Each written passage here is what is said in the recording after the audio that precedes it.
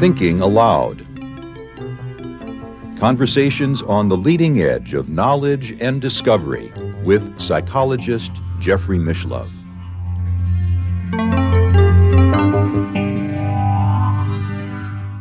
Hello and welcome. I'm Jeffrey Mishlove. Today we'll be exploring Gnosticism. With me is philosopher Jason Reza Jorjani, who is the author of Prometheus and Atlas, World State of Emergency, Lovers of Sophia, and Novel Folklore. Welcome again, Jason. Always a pleasure to be with you, Jeffrey. Thank you. Thank you, and I feel the same.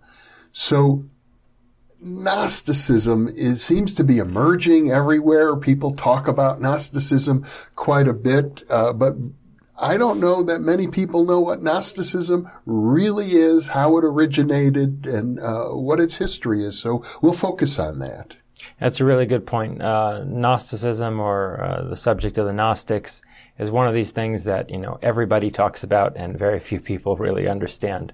There's, I think, a far too inchoate and overly broad definition of what constitutes Gnosticism. With the word Gnostic, spelled Gnostic, is sort of, I presume it's related to the word knowledge with the KN. Yes. In ancient Greek, there are a number of words for knowledge, but two concepts of knowledge that are often contrasted with each other are episteme, which is scientific knowledge, systematic knowledge, let's say.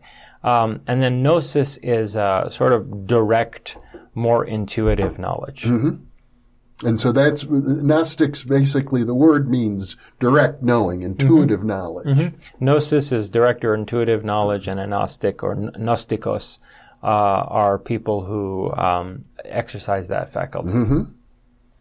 And this would be, in religious context, opposed to the knowledge that is given through revelation of scriptures and church authorities. That's right, any kind of authority, not necessarily only the form of authority that you find in the revealed religions, although that's exemplary, and Gnosticism arises as a reaction to Judeo-Christianity. It inherently implies the rejection of doctrine dictated by some external or hierarchical authority. Mm-hmm. Now, at the same time, it's important to emphasize that to be a Gnostic is not simply to be a mystic. And that's a common mistake that's made, is an overly broad definition of the Gnostic as simply someone who is interested in a more direct relationship with God or with the divine, a relationship with the divine unmediated by any authority. That is a necessary condition of being a Gnostic, but it's not sufficient to classify that person or their worldview as Gnostic in nature. And why not sufficient? I think that, we have to admit that there are certain defining characteristics of Gnosticism which allow us to classify it as a historical phenomenon at all. Mm-hmm. Despite the fact that Gnosticism is probably the most internally diverse religious movement in human history, there are some themes and symbols and ideas that cut across basically every Gnostic sect that's arisen in various parts of the ancient world. And what are some of those themes? One is the demiurge, and another is the idea of archons, who are rulers over this world, and a third is the idea of Sophia as a fallen being. And these are, we can go into each one of these, I think. Well, I suppose one of the themes that runs through all of these is that the spiritual hierarchy, the demiurge, the archons, Sophia, are all considered flawed in some respect. Yeah, that's true. Mm-hmm. Even in the case of Sophia, although I kind of hesitated because Sophia is flawed in a different way from the demiurge and the archons who act in service of the demiurge. Yeah. The demiurge, is an idea that goes back to Plato and Plato's Timaeus. And so there are precedents for Gnosticism, ideas that arose earlier and evolved into Gnosticism, but weren't yet what we would call Gnosticism. Yes, and two important precedents of Gnosticism, two proto-Gnostic ideas that you see in Plato, they're closely related, are the ideas of the demiurge and the idea of this world as a prison. And the idea of the demiurge is expressed by Plato in the Timaeus, where he talks about a world-building deity who looks to the immaterial archetypes or forms and does the best that he can to shape chaotic matter with a view to these forms. And because the nature of matter, or hule in Greek, is inherently chaotic, he can only ever approximate to the perfection of the forms. Right. So the physical world is an inherently flawed world. And this myth in Timaeus also suggests that there are some definite limits on the power of the Creator. But there isn't a sense in Plato, as there is later when the Gnostics appropriate this idea, that this botched world is the product of a malevolent or sadistic God. It's just that there are limits on the capability of God. So the idea of a malevolent God comes up in Gnosticism. Yeah, and this other idea of Plato's that's adopted and adapted by the Gnostics is one that does imply on some level a certain malevolence in terms of superhuman controlling powers at work in the world. And that's the idea that we meet with in the allegory of the cave in Plato's Republic. That you have these people who are chained inside of a cave, and their restraints are such that they can only face a cave wall in front of them. And above and behind them, there are a group of people who are manipulating mock-ups, statues and mock-ups of various physical objects in front of a fire. And so the shadow of these objects is cast onto the cave wall. And that's all that the prisoners ever see. They see a world of shadows. Right. And there's this man who's gotten free of his shackles, and he attempts to liberate the other prisoners because he has escaped to the world above, and he's seen that these mock-ups are a second-order reality. They're a simulacrum, and the idea of simulacra, and of our entire world as a simulacrum is one that's developed in Gnosticism and has its origin in this allegory of the cave in the Republic. Now, the archons, the malevolent world rulers, who in Gnosticism wind up being the angelic powers in the service of the demiurge God, these are the people who are holding the mock-ups in the allegory of the cave in Plato's Republic. Yeah. It's a proto-Gnostic vision of the archons, the people who Paul in one of his letters refers to as the powers and principalities that govern this world. Well, I guess it's fair to say that Gnosticism basically arose as a Christian heresy. It did arise as a Christian heresy. I think that's definitely fair to say, although it appropriated these elements of pagan culture, and not only elements of Greek culture. Another huge influence on Christianity in general, but especially the Gnostic form of Christianity, is Zoroastrianism, and the idea in particular of a struggle between two deities, a benevolent, true God, and a malevolent, deceptive, and diabolically manipulative evil God, a lord of darkness and deceit, namely Ahriman. Now, we did talk in a prior interview about the idea that even the benevolent god of light, Ahura Mazda, in Zoroastrianism, at least in one version, is considered imperfect. Limited in his power. Imperfect only in the sense of being limited in his power. It's not a conception of an omnipotent God. But one thing that really differentiates Zoroastrianism from the Gnosticism that is influenced by it, is that in Zoroastrianism, Ahura Mazda's creation is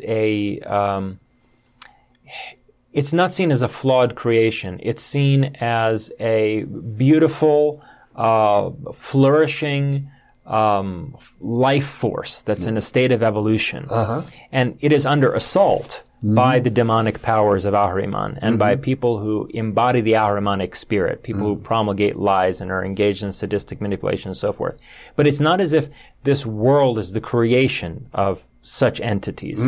Whereas once the Gnostics adopt the Platonic idea of the creation of the world by the demiurge, and they fuse it with, the idea that this world is the world of shadows in the allegory of the cave, then the Zoroastrian theology is transformed in such a way that this world itself is a fallen world. It's not just a botched job, it's a sick joke. Okay. And you see this really in Mani, who is coming out of the Persian culture. He's coming out of a Zoroastrian background, but he also refers to himself as an apostle of Jesus Christ.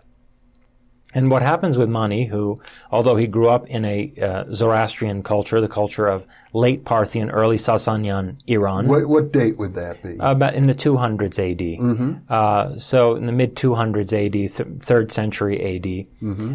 Mani was actually from a Parthian royal family, and then later, as the Sasanians rose to power, he found a patron in the Sasanian emperor Shapur I.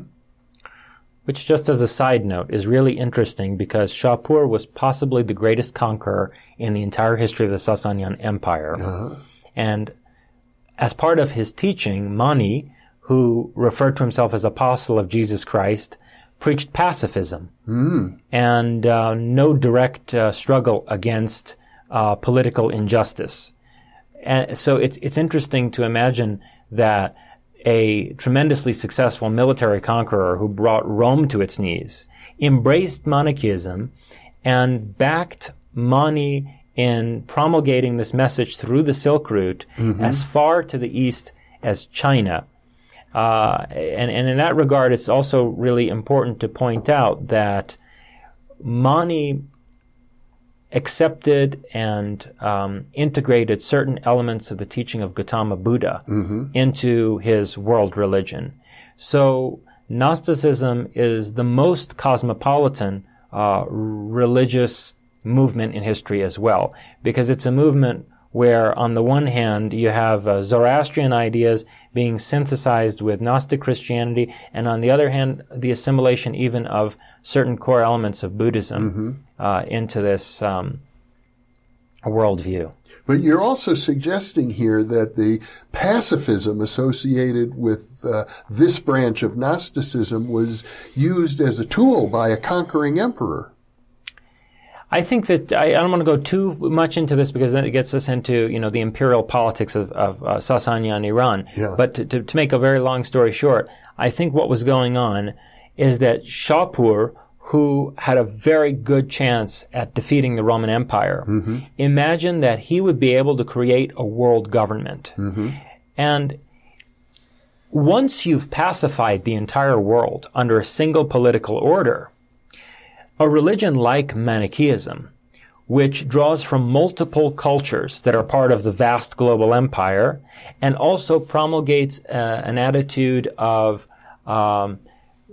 peaceful cultivation of wisdom and greater personal enlightenment, is one that's conducive to social stability. That's my guess of what was in his mind. Now, on the other hand, the Catholic Church made a point of exterminating Gnosticism as much as they could.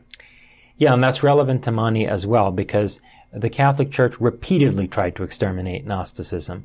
The first attempt was when, within a century of Constantine's institutionalization of the Catholic Church, you had a severe crackdown on the Gnostics of Alexandria.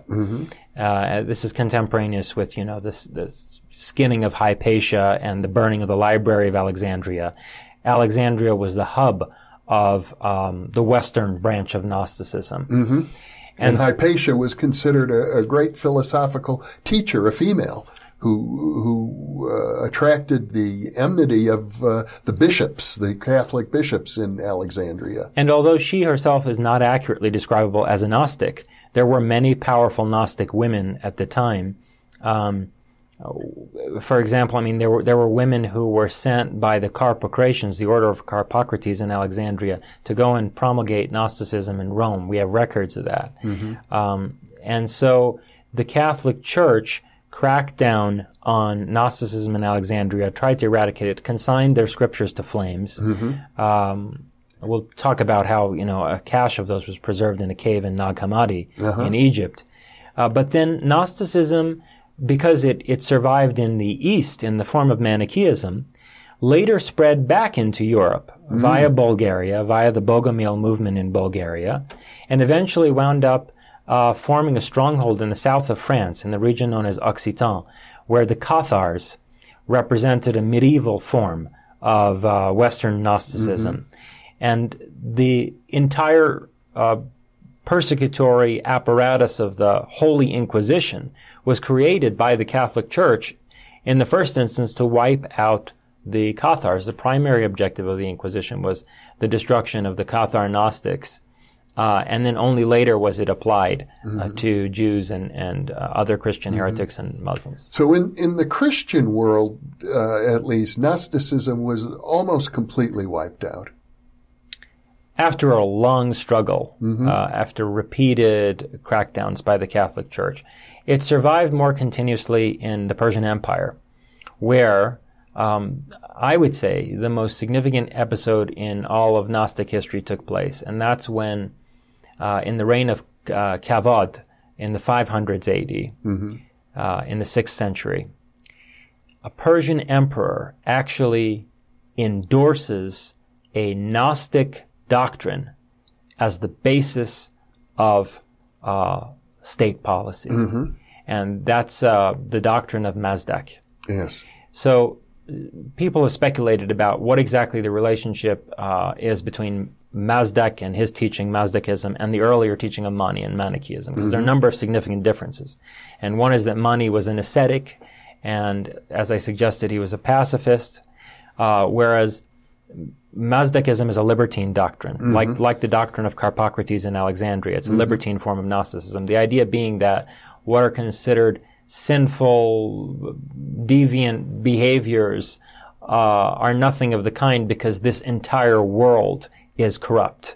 And so, to be fixated on maintaining purity in this world is a delusion that one needs to be divested of in order to transcend the fallen condition of life. I see. Life There's sort of a hint of tantric practice there. Yeah, and I would say that there's a very interesting comparison to be drawn between Gnosticism and Tantra. One of the major differences, though, is that, in Tantra, there's the idea that the world is a world of power.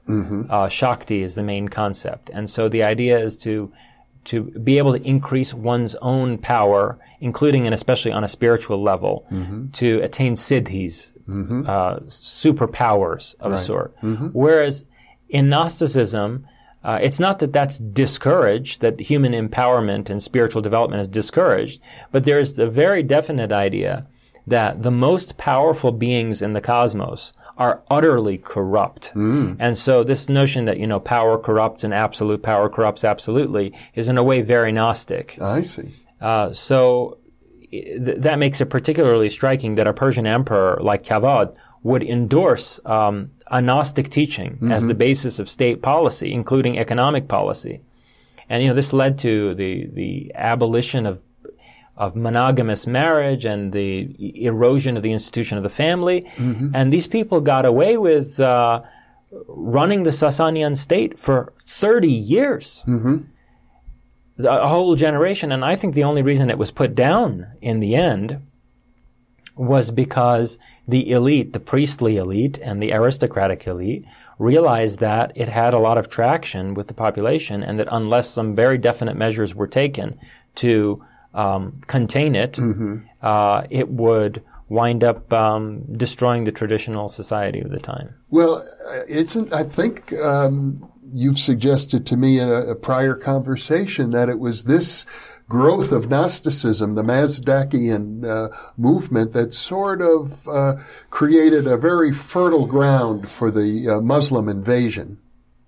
Yes, I think that's true. But I also think that it's true that it was the wellspring for Persian Sufism. And we know that the pockets of strongest resistance against the Arab conquest of Iran came from Mazdakite communities in northern Iran on the coast of the Caspian Sea in Mazandaran, and also in Azerbaijan, particularly the movement of Babak Khorramdin in Azerbaijan. These were Mazdakites who were trying to revive Mazdakism as a force of resistance against the Caliphate's occupation of Iran. And in fact, a lot of our reconstruction of that form of Gnosticism comes from observing these communities in Iran in the first couple of hundred years after the Muslim conquest. And what happened is that effectively these, as we've discussed in another interview, they were defeated politically and militarily. So they adopted the cloak of, they donned the cloak of Islam and concealed their teaching in a superficially Islamic form. And that became the basis of Persian Sufism and various doctrines like the doctrine of illumination in the context of Islamic mysticism that have survived down to this day. And I also got a sense that some of the Gnostic concepts that we've been discussing worked their way into medieval Kabbalah. I wouldn't be surprised if that's the case. The idea that this world is a prison. And you had mentioned to me, the idea that that in this realm, our souls are fragmented, and that we are parts of souls that are more integral and whole on the spiritual plane. That idea found its way into Kabbalah, and that's certainly a Gnostic idea that you find both in Alexandrian Gnosticism. There's this idea of the syzygies, or that spiritual twins are part of a larger whole that they need to reintegrate into. And you also find it in Manichaeism with the idea that there are more people incarnated in the world now than there are celestial archetypes of ourselves. And so, we would need to find some way to destroy the illusion of division into distinct personalities.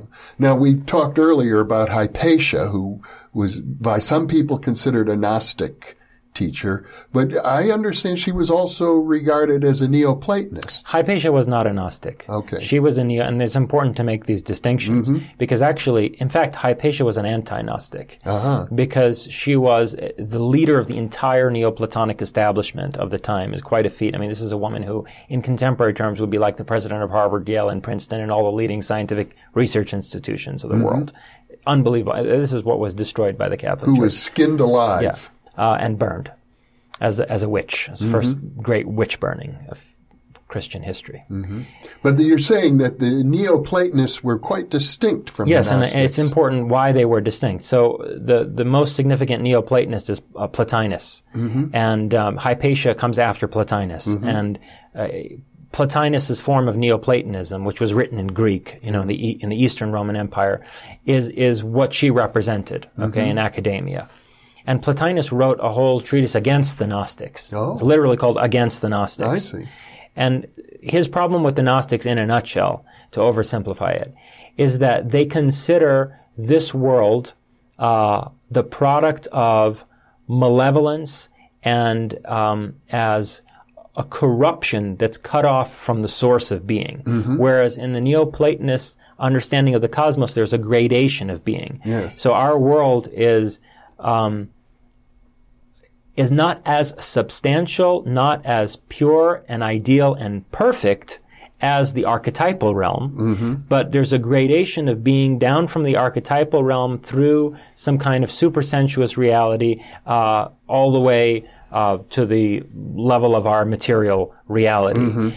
So there's a kind of chain of being. So it's not like this world is totally evil and corrupt. No, and it certainly isn't a prison that was designed by a malevolent deity, as far as the Neoplaton is concerned. Okay. It's a state of being that we can transcend through the cultivation of our reason and the development of our rational faculties. Okay. Whereas the Gnostics really have a sense that we have been cut off from the true God, from the source of being, by malevolent entities and agencies, these archons, who are acting in the service of the demiurge, who is a false god.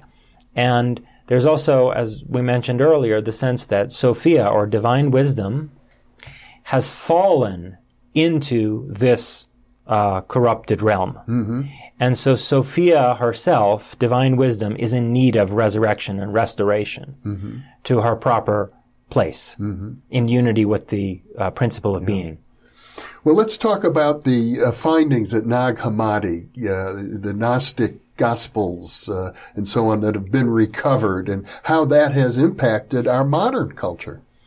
Yeah, interestingly, in 1945, a very traumatic year when the 2 atomic bombs were dropped on Japan, and we came out of the cauldron of the Second World War, this cache of Gnostic scriptures was discovered in a cave in Nag Hammadi in Egypt, and by some local wandering around that area outside the metropolitan sphere.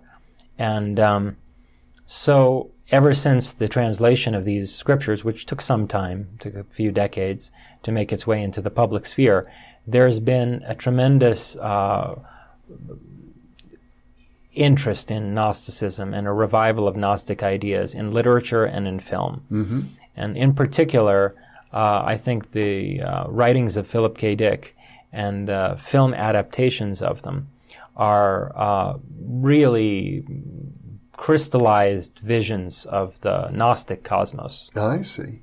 Now, I recently did an interview on science fiction, and Thomas Lombardo, if I remember correctly, said that, many people would describe Philip K. Dick as a brilliant writer, but basically psychotic.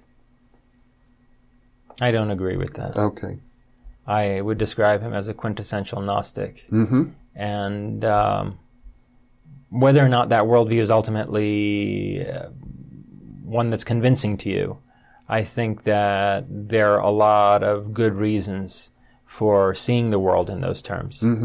And,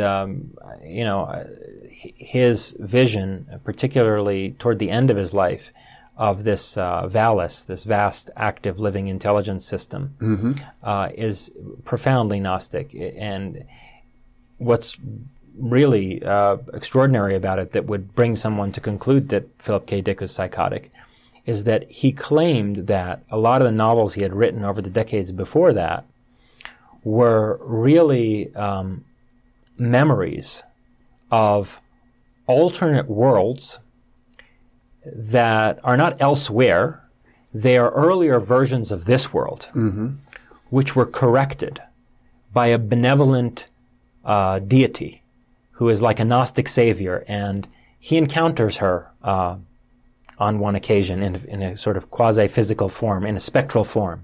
And it's a woman, and he claims that this vast active living intelligence system, Valis, is attempting to rewrite human history in a way that's less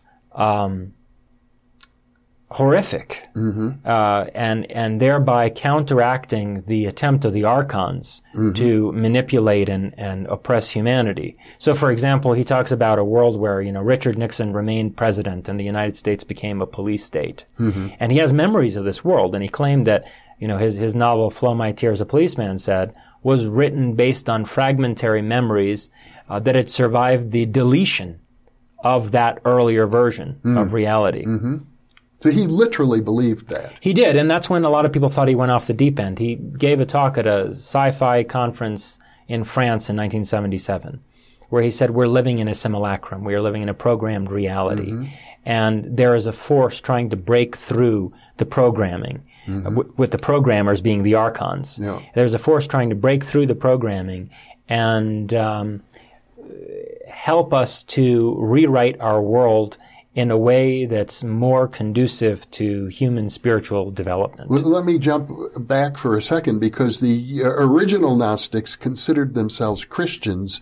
Did they see the figure of Christ as also being like a redeemer from this evil realm of the archons? Absolutely. Yeah. So the Gnostics begin by reinterpreting the biblical tradition, and their interpretation of the Genesis story is that the serpent is the hero. Mm-hmm. The serpent is offering us knowledge and self-understanding. Mm-hmm. And, I really, frankly, don't see any other interpretation, of the Genesis story. Yeah. It's very clearly stated that the reason we're expelled from Eden by the gods, and it's not God, the correct translation from the Hebrew is the gods. Mm-hmm. Jehovah is just Adonai Elohim. He's the chief of the gods. Yes. Elohim is a plural. Mm-hmm. And so these are the archons, and they've got us in some kind of a garden, and we are tilling the soil for God. We're workers in the garden for God, and we don't know we're naked, because nakedness in the ancient world was a sign of slavery. Slave laborers worked naked. Mm.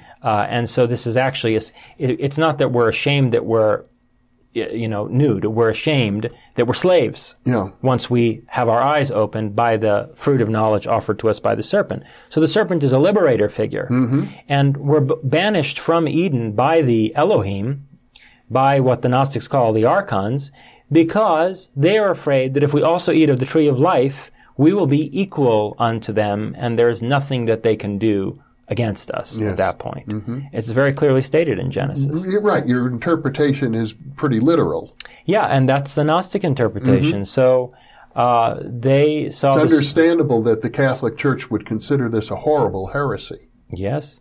And so the Gnostics see Christ as an incarnation of the same salvific force that you see in the serpent in Eden. I see. So, back to Philip K. Dick and the modern revival of Gnosticism. I gather that it can be found not just in Western culture, but even in Japanese anime. Yeah, Gnosticism was already making its way into Asia with the spread of Manichaeism along the Silk Route. Mm-hmm. But it didn't find a lot of traction in China. Interestingly, a lot of the Manichaean texts that we have left are from China, but it never became a significant belief system. Mm-hmm.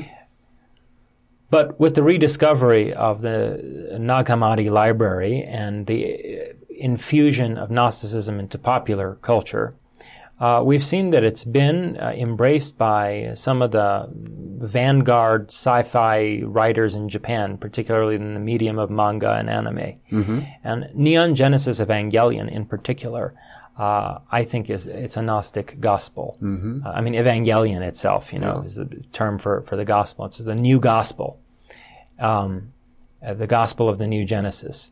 And it lays out this whole scheme whereby, a post-apocalyptic Earth is being controlled by a cabal of almost superhuman rulers. Mm-hmm. And there's this one guy who is a political figure in Japan, Gendo Ikari, who is part of this cabal, but he is actually an infiltrator.